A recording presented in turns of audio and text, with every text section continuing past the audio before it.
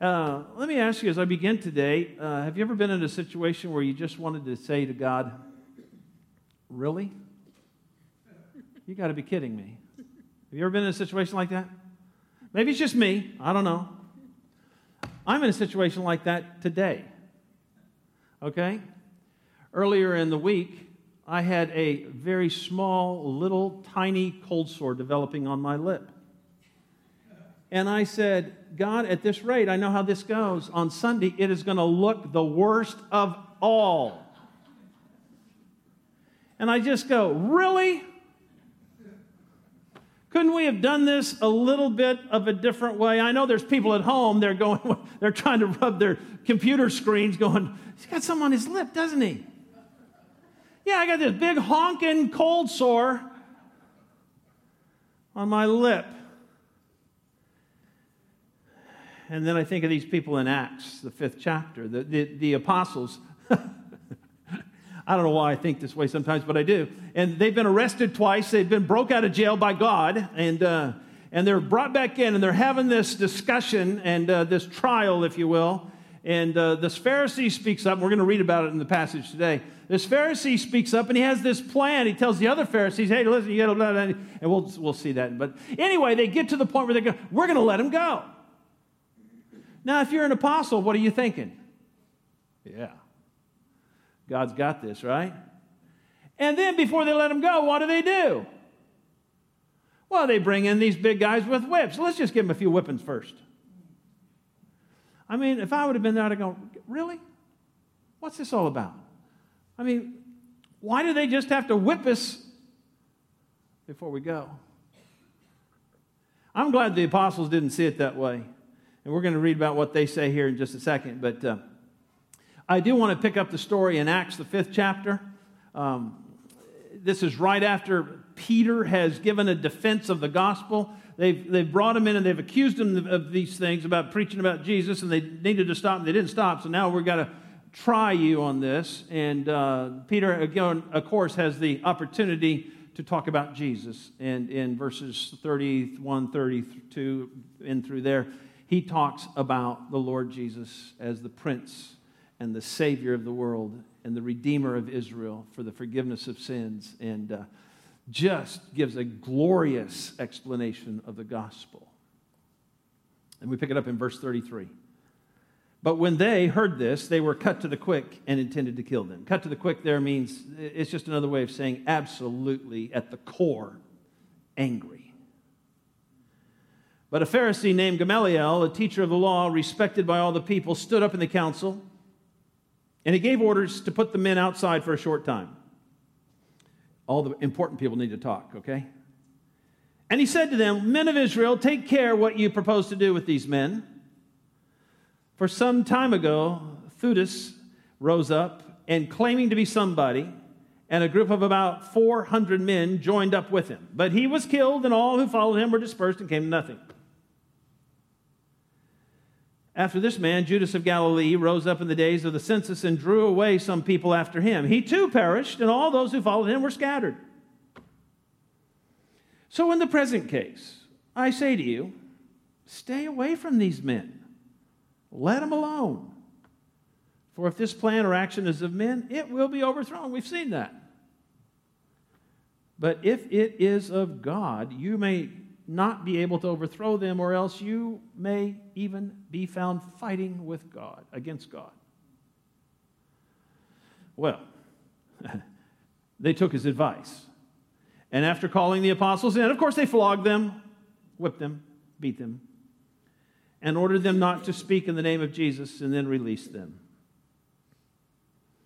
So they went on their way from the presence of the council, and get this, rejoicing that they had been considered worthy to suffer shame for his name. In verse 42, and every day in the temple and from house to house, what did they keep right on doing? Teaching and preaching Jesus as the Christ. Just what they had been arrested for, now 3 times. You know, we can learn, let me ask you, did you know that you can learn something from old Pharisees sometime? Yeah. here Gamaliel is going to teach us a few things as followers of Christ. The first thing is this: false teachers are always about themselves. He makes a point of that when he talks about Theudas and Judas. He says Theudas claimed to be somebody, and Judas drew people after him. No doubt these are two examples of religious leaders who were men persuasive of speech, most likely. They for some reason, people wanted to listen to what they had to say. For some reason, people wanted to follow them. Pretty charismatic in their personalities, no doubt. And they offered people something, perhaps, that they made people feel like, you're not going to get this anywhere else. Do we see that in cult leaders sometimes? They make people feel important, people valued just to get them involved. But the cult is always centered around a personality of the leader, of his power, his privilege even. But my question is, cults are one thing. Does this ever happen in the Christian church, where ministries get built around personalities, privilege, influence? Are there church leaders who make the ministry all about themselves and their own successes and their own ability to gain a fellowship? You know, one thing that I've learned throughout this pandemic, and perhaps not learned it, but just re-emphasized it, that we ought not believe everything we hear. Do you agree with that? You're out there, right? Yeah. We just ought not agree with or believe everything that we hear. And I know. Everyone has their opinions. You got an opinion about the virus? Yeah. Everybody has their opinions, and we have people in our church who see what's going on exactly opposite ways from other people in the church. Amen. Amen. Isn't that good news? Yeah. I am not here this morning to convince you how you ought to believe about the virus. Aren't you glad? But I am here to tell you, you ought not believe everything you hear. Some are telling us it's no big deal, and some are telling us it's the biggest deal of our life. Well, let me just put it out there. Do you think some of the politicians, scientists, and even local officials could be more concerned about their own political power than your well-being?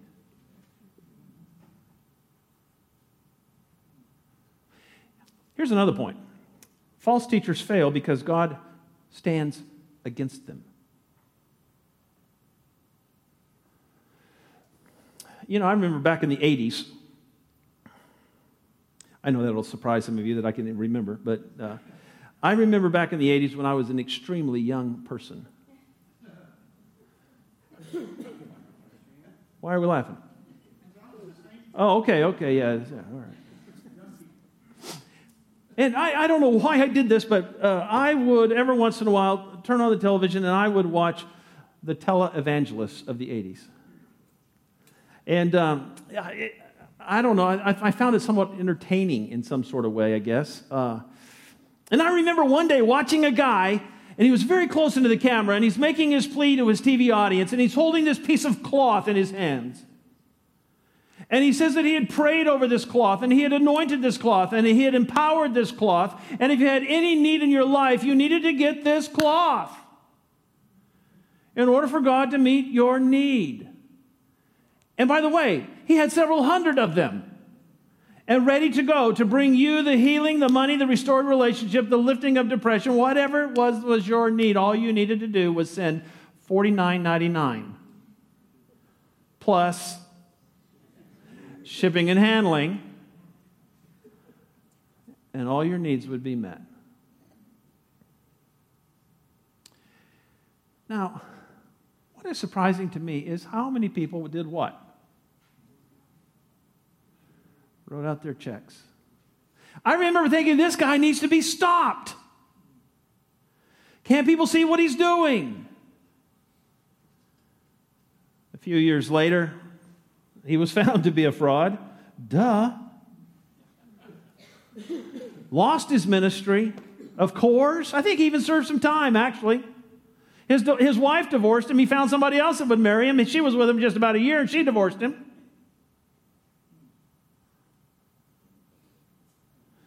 Now, that's an extreme example, I understand, but it happens in more subtle ways, doesn't it?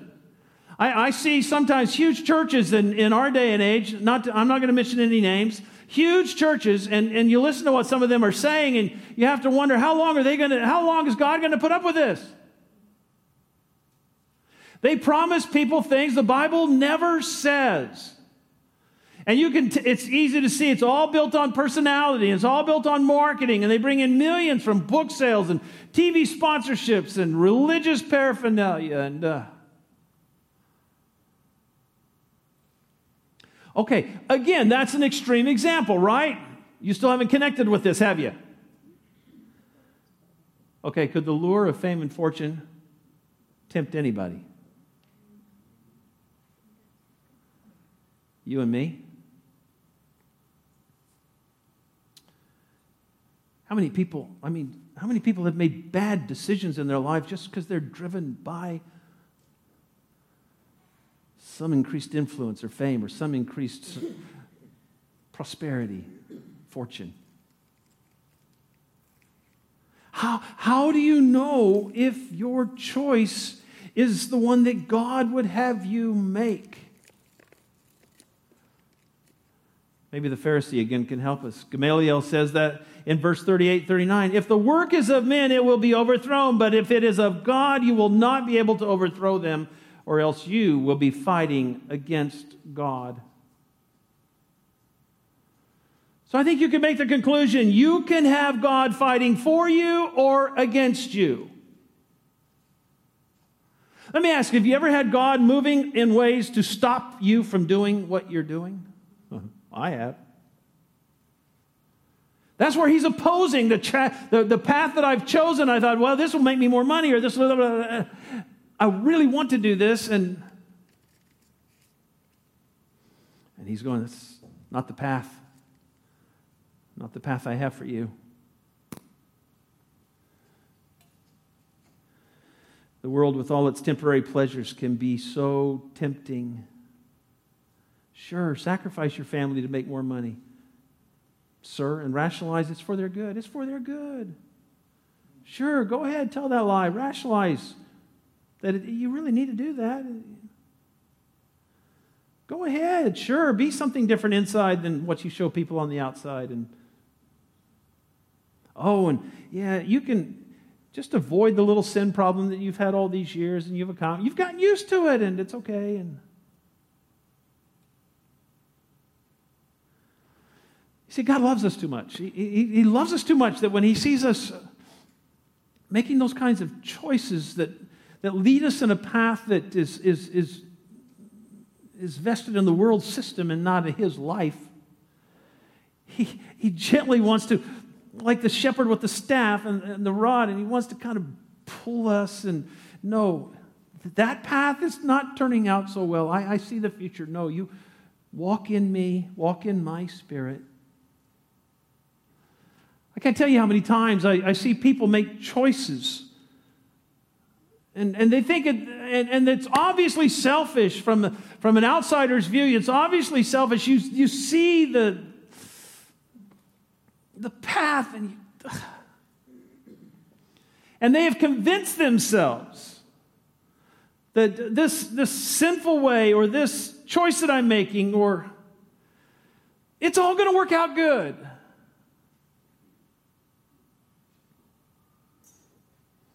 If I could just get rid of him and have him, she says,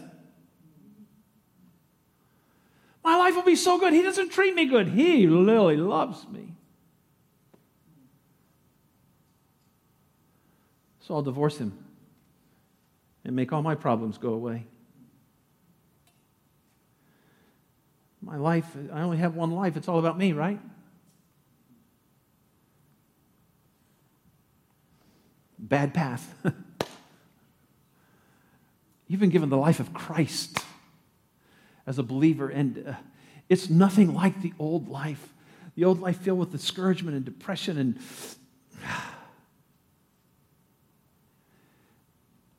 this new resurrected life of Christ is about this everyday enjoyment of the life of God and the path that God has us on. And We remember the old selfish gain way and of making decisions based upon our own selfish stuff. And aren't you glad you left all that? Amen? Amen, right?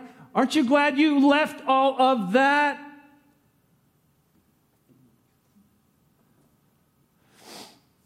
You see, Jesus one day is having a conversation with his disciples. They ask him about fasting, but that's not what his answer is all about. His answer really is about the entire resurrected life that he was going to give them. And he says, I want you to know, you can't mix these things. They're two different things. You've walked out of that and into this. And he gives a couple of illustrations. Look what he says in Matthew 9:16. But no one puts a patch of unshrunk cloth on an old garment. For the patch pulls away from the garment and a worse tear results. Nor do people put new wine into old wineskins. Otherwise the wineskins burst and the wine pours out and the wineskins are ruined. But they put new wine into fresh and new wineskins, and both are preserved. If you patch up a hole in a garment that has been washed and already shrunk, and the piece that you're using hasn't been shrunk, and you put it on there, what's going to happen the first time you wash it? The patch is going to shrink, and it's going to tear the hole larger. And the same is true, they tell me, of wineskins. I'm not real familiar with wineskins, by the way. I'm just putting that out there, okay? I just don't know a whole lot about wineskins. But they say that if you pour new wine into old wineskins, it's going to burst and you're going to lose everything. And what he's saying is that this new life that I've given you doesn't fit into the old patterns. You can't live for yourself and live unto the life of the resurrected Jesus in you at the same time. And yet, have you ever tried to? Have you ever tried to live as a Christian in the old system of the world of selfish gain?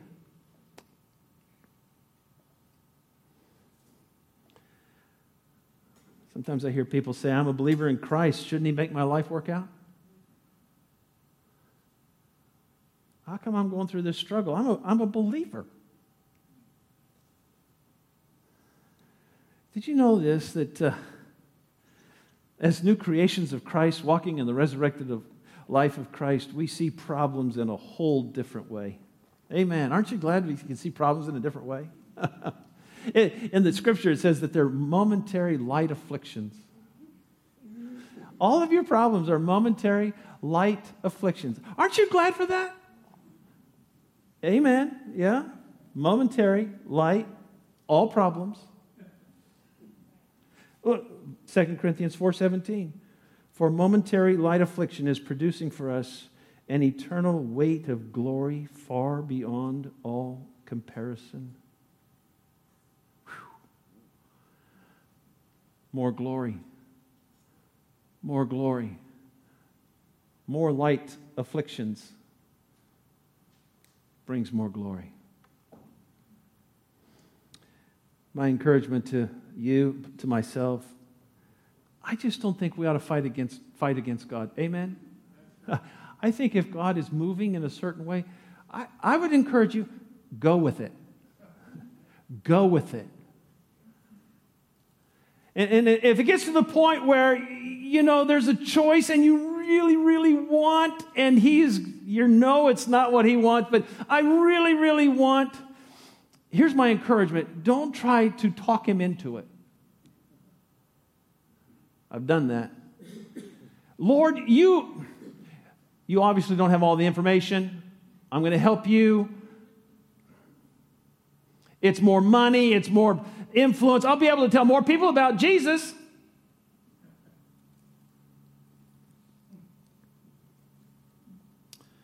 Let God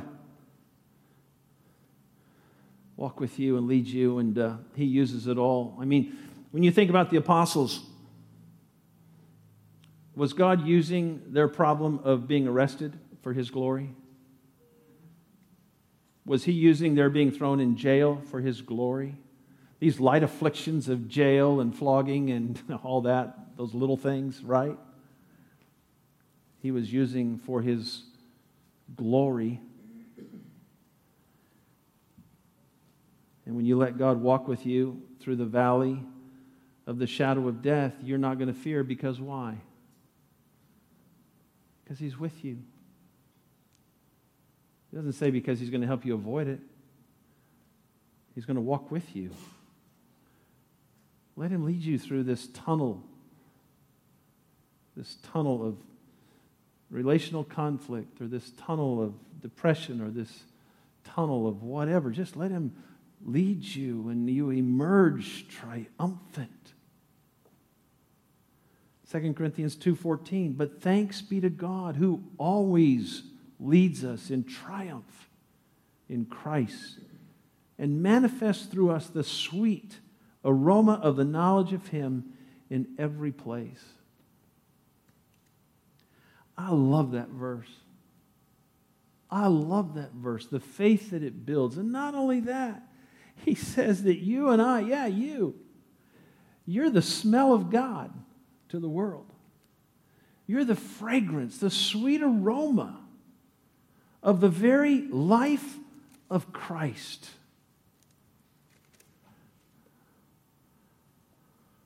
I tell you what, I want God fighting for me.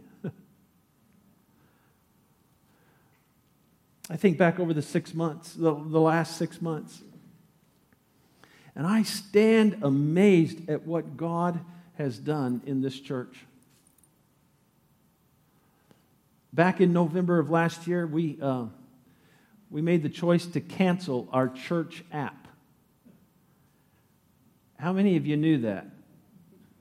That's right, because you never used it. It was costing us $100 a month for the two of you that would log on every once in a while. But I'm not sore about it. Okay? And we decided, we got $100 a month. What are we going to do last November, we said. And we said, well, it's technology budget, so let's do this. A lot of churches are streaming their services. Let's do that. And so last November, we contacted the company, and we said, we want to stream our services. They bundled it with our website. Guess what? We ended up saving a little bit of money every month over what we were spending. It took us a few months to get all the kinks worked out, and in February, just a few months ago, we were up and running with our new streaming service, wondering if we would ever have anybody log in.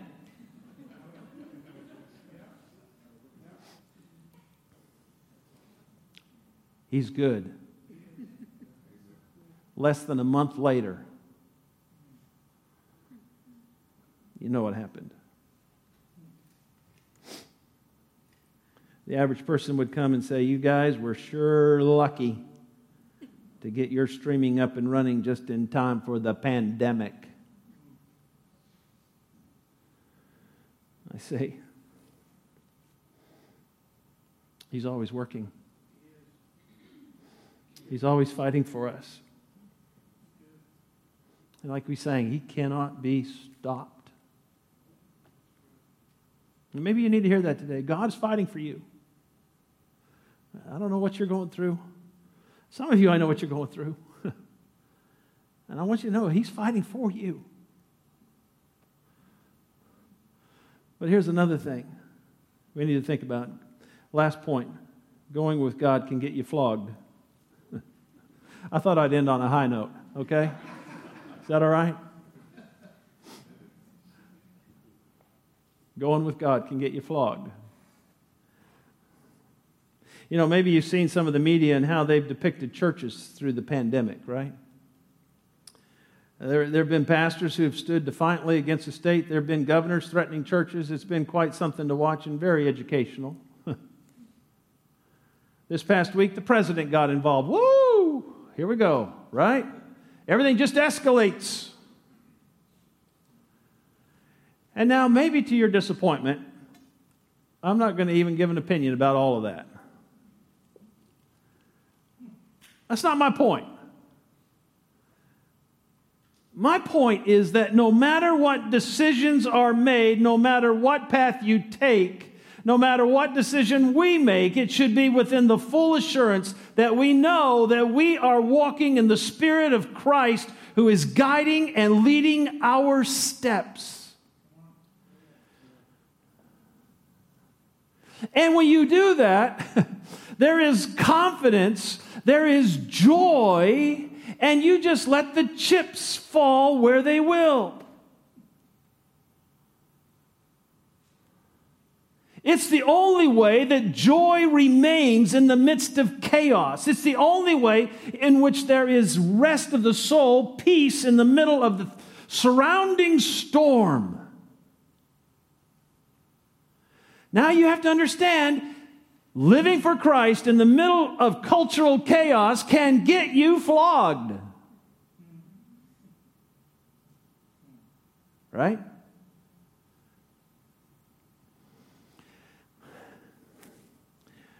But what should you do if you're flogged for the name of Jesus Christ?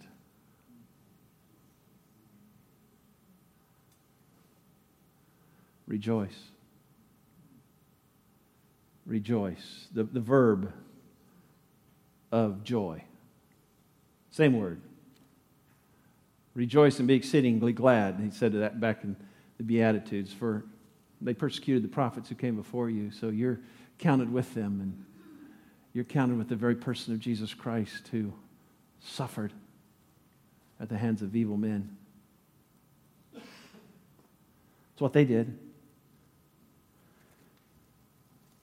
They rejoiced. They were willing. They were able. We were worthy. We got to suffer. We got to suffer shame for Jesus. The Greek word for suffer shame is antimazo.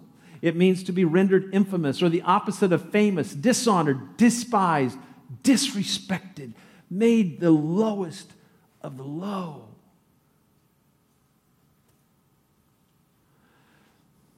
Wouldn't that be great? Really?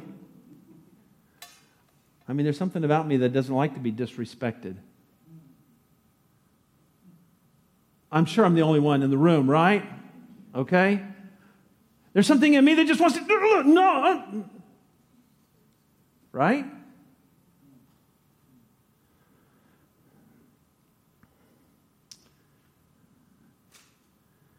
This rejoicing, this expression of joy, it is this enjoyment of life that is not dependent on what's going on out here. It's the abiding presence of Christ.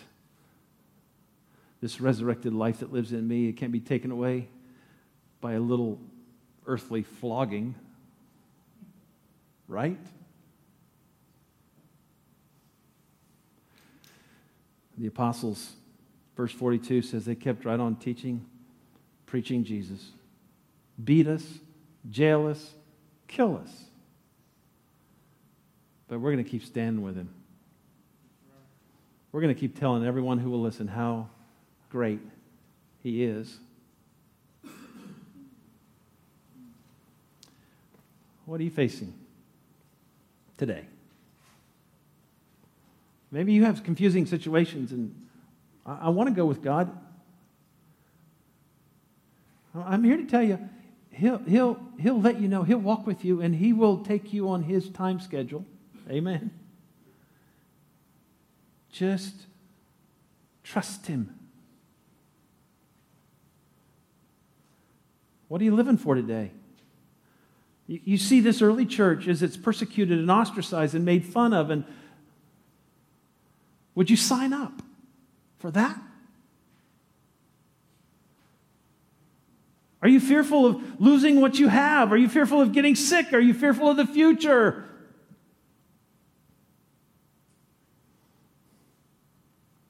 Now, here's some good news. Guess what? We may never, as a country, ever fully recover from this. Amen? The America that we've always known may never come back. How does that make you feel? Don't tell me that. Don't tell me that. I want you to know, as believers in Christ, our faith was never in the United States of America.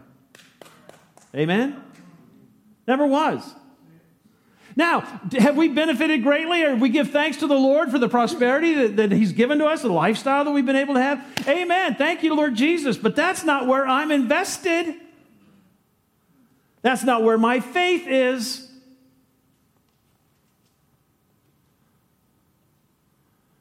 There is a security in the life of Christ that I don't care what goes on out here. Well, in some ways I do care, but you know what I mean. Let it come, let it go. My faith is attached to Him. So come what may, I choose to stand with Jesus, amen? I choose to stand in Jesus because His life lives in me, and it is stronger, it is more powerful, it is more aware than anything that's going on in this world.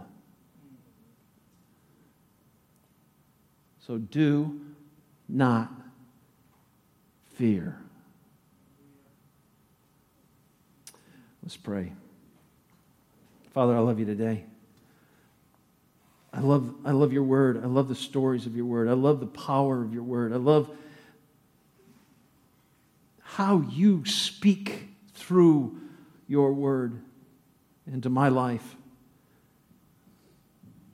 I pray, Father God, that as we take this journey at this season of our lives and what's going on in the culture right now, and I think for so many people, it's just, we'll put up with this for a while, but it's all going to be back to normal in just a few more weeks, and we're all going to look back on this with such nostalgic look someday, and we don't know, Lord. And I pray that anyone who has put their faith in that will come to you and say, Lord, I will trust and walk in you. No matter what comes, no matter what the future holds, my faith is not misplaced in my wealth. It's not misplaced in my lifestyle. It's not misplaced in anything that this world has afforded to me, Father. Oh, I pray for the strengthening of our trust and our faith in the midst of this season. I also pray, Father God, that if there are those who have heard this here in the building or across the internet today, that when I talk about this life in you and the security of this life and the difference that the resurrected Christ can make in a person's life, they know they're unfamiliar with that, and that's not something that they've taken the step to believe yet. And I pray that this is their moment, that as we close this service, that they can just give you their fear and give you their sin and give you their life and give you their past and say, Lord, I believe in you. You are the Savior of the world. I believe. Oh, I pray, Father God, that you would block them from the misconceptions that they may have about you, about what you did when you came here, and what your church is all about. And there's so much noise out there, Lord. May they know that there's a very real person named Jesus Christ who was fully God, was fully man, that lived on this earth. He died a cruel death, suffering the shame and the punishment for our sin, rose again, that we may come to Him in simple childlike faith and believe in Him for our salvation, and He will fill us with Himself.